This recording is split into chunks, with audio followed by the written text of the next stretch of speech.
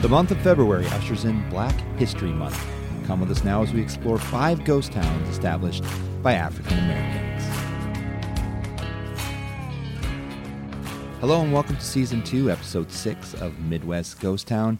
And this one we shed light on African American history, diving a little deeper into the towns created, platted, and established by African Americans. And the history here is deep, takes us back to the late 1800s. Now, originally this was supposed to be an episode about Nicodemus, Kansas, but we had some technical difficulties on that one, so we'll return to Nicodemus here later this week. But consider this a 2-for-1.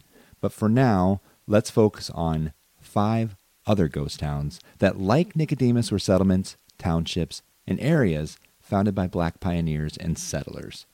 A little disclaimer on this one, a couple of these are considered more neighborhoods and annexed into other cities like Tulsa, and were marked more for historical reference and not necessarily a zero population ghost town. If you've had a chance to watch any of my ghost town documentary series titled The Top 5, which you can find on YouTube on Midwest Ghost Town, you'll get a chance to see some of the short videos that I did with those states, pointing out the top 5 ghost towns of those states. I had some questions about those videos. How come you only do 5? Great question.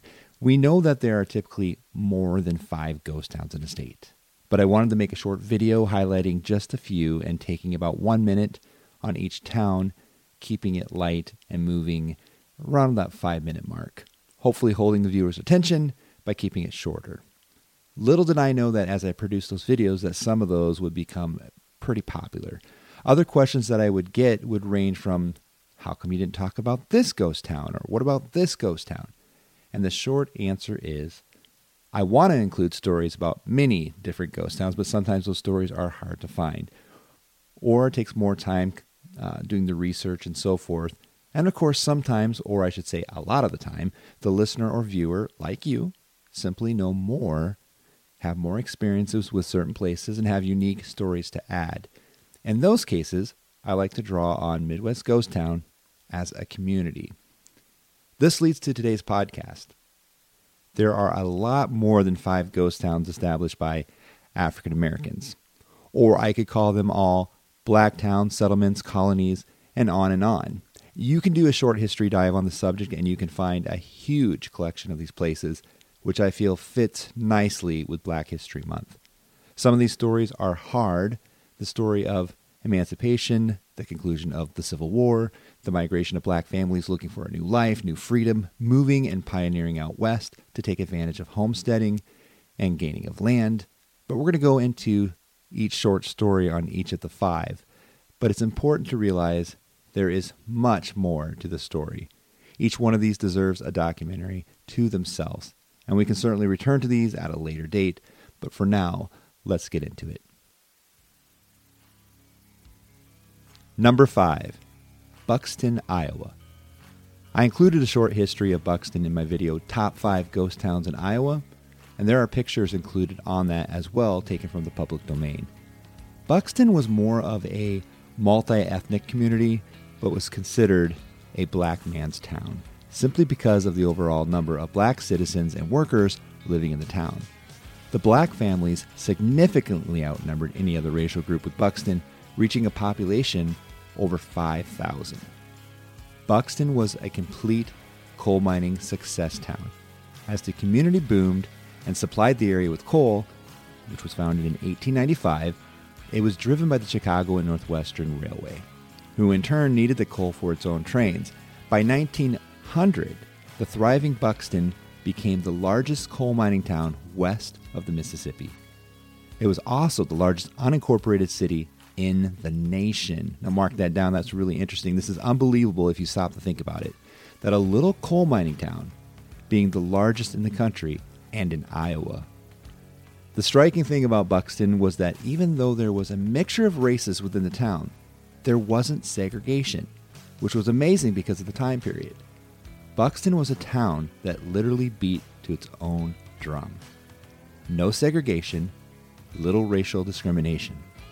They had their own baseball team called the Buxton Wonders, and in reality, it was a wonder. But like any boom or bust town, as the supply of coal began to fade, so did Buxton. In 1914, coal reached its peak and African Americans began to leave the town. Large fires destroyed parts of the town, and by 1919, only 400 people remained. A lot of the mines around the area were closed or had diminishing coal supplies, and in 1927, Buxton Mine number 18 was closed, ending the life of Buxton. The Chicago and Northwestern ceased operations in 1935, and the tracks were removed. A few structures remain today, but for the most part, Buxton has been reclaimed slowly by the land.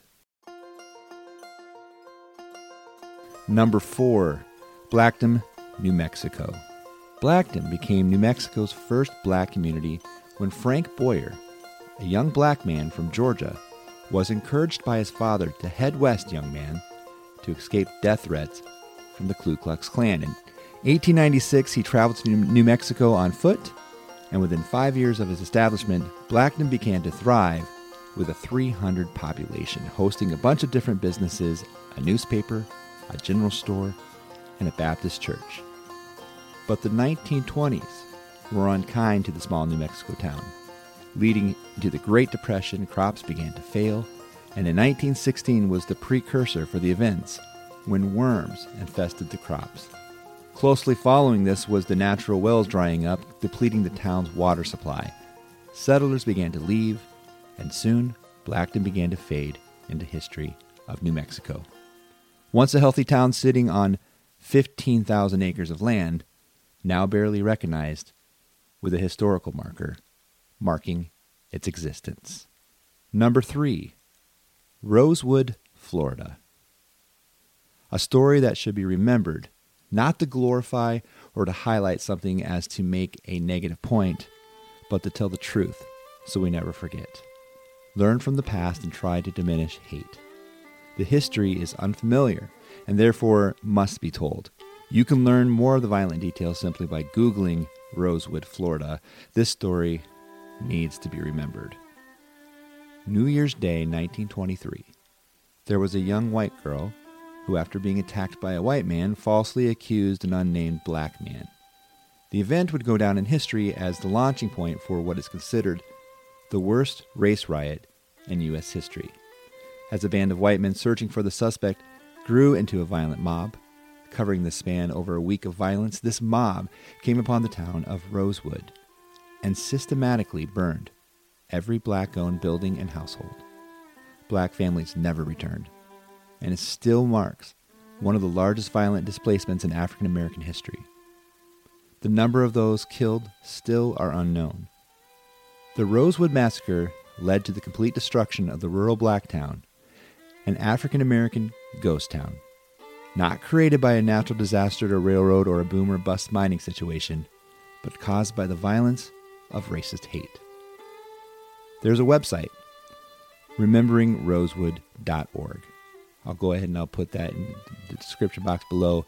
This offers pictures and oral history and other stories and history behind Rosewood. The foundation behind this website offers scholarships for undergraduates who are descendants from the black families affected by this massacre, and today Rosewood is marked by a historical marker. Number 2, Greenwood, Oklahoma. Though not a ghost town, it's highly linked to Rosewood, Florida, due to the massive riots at each place. Greenwood, recognized as more than just a town, but was seen as a prominent business area of African American business around the Tulsa, Oklahoma area. Greenwood was known as the Black Wall Street and was burned to the ground during the Tulsa Race Massacre, where between 75 and 300 were killed, hundreds injured, and over 5,000 left homeless after the fire destroyed their homes. Like Rosewood, Florida, it's considered along with it as one of the largest race-related massacres in American history. When Oklahoma became a state in 1907, it provided hope to black settlers, giving them a chance to try and leave lands of racism and hate behind, giving them new hope. They traveled there with wagons, horses, trains, and foot. Black businessman J.B. Stratford arrived in 1899 and believed that black people had a better chance if they pooled their resources together. So he bought large pieces of land and sold them exclusively to other black men. He ended up building the Stratford Hotel, which was the largest black-owned hotel in the U.S. And there were more businessmen to follow, marking black wealth and prominence in the area, marking it Black Wall Street. But that was soon to all come crumbling down by the Tulsa Massacre. It all started with a black shoeshiner named Dick Rowland. He was accused of assaulting a 17-year-old white girl named Sarah Page. He was later arrested, and rumors that he was to be lynched began to spread around the city. As hundreds of white men began to gather outside the jail, they were met by 75 black men armed and ready to protect Rowland. As the sheriff arrived, he successfully persuaded the groups to disperse and go home. But as the groups were leaving, an older white man approached a black man that was leaving and demanded that he give him his pistol. After the man refused, there was a struggle and the gun went off. It sparked a riot between the two groups, with each firing gunshots on the other. By the time the gunfight had ended, 10 white men and 2 black men were dead. Later that night, another mob formed and white rioters attacked Greenwood, killing more men and burning stores and homes. 10,000 black families were left homeless and about $2 million in property damage. Number 1. Nigton, Texas. Ranking ghost towns, like I mentioned earlier, is almost like ranking food items. There isn't an exact order, and of course, different things are considered more popular than other. But Nigton deserves a place on this list, as do many others. The small Texas town was established for free African Americans in 1873, becoming a growing farm community with a post office, sawmill, cotton gin, wagon maker, and 3 churches, all by 1896, growing to a population of 500. It was the largest black community in its Texas county by the 1930s. Nigton's churches were active, and they had plenty of activities for their residents, including a Negro business league in their town. But like other towns in this area, people began to move away in search of better job opportunities, dropping its overall population to 10 people, and finally slipping away into Texas ghost town history. Today, Nigton can be considered a near ghost town or a living ghost town with a surviving population around 87. The churches, cemetery, and family farms are all that remain of that colony today. More of Midwest Ghost Town right after this.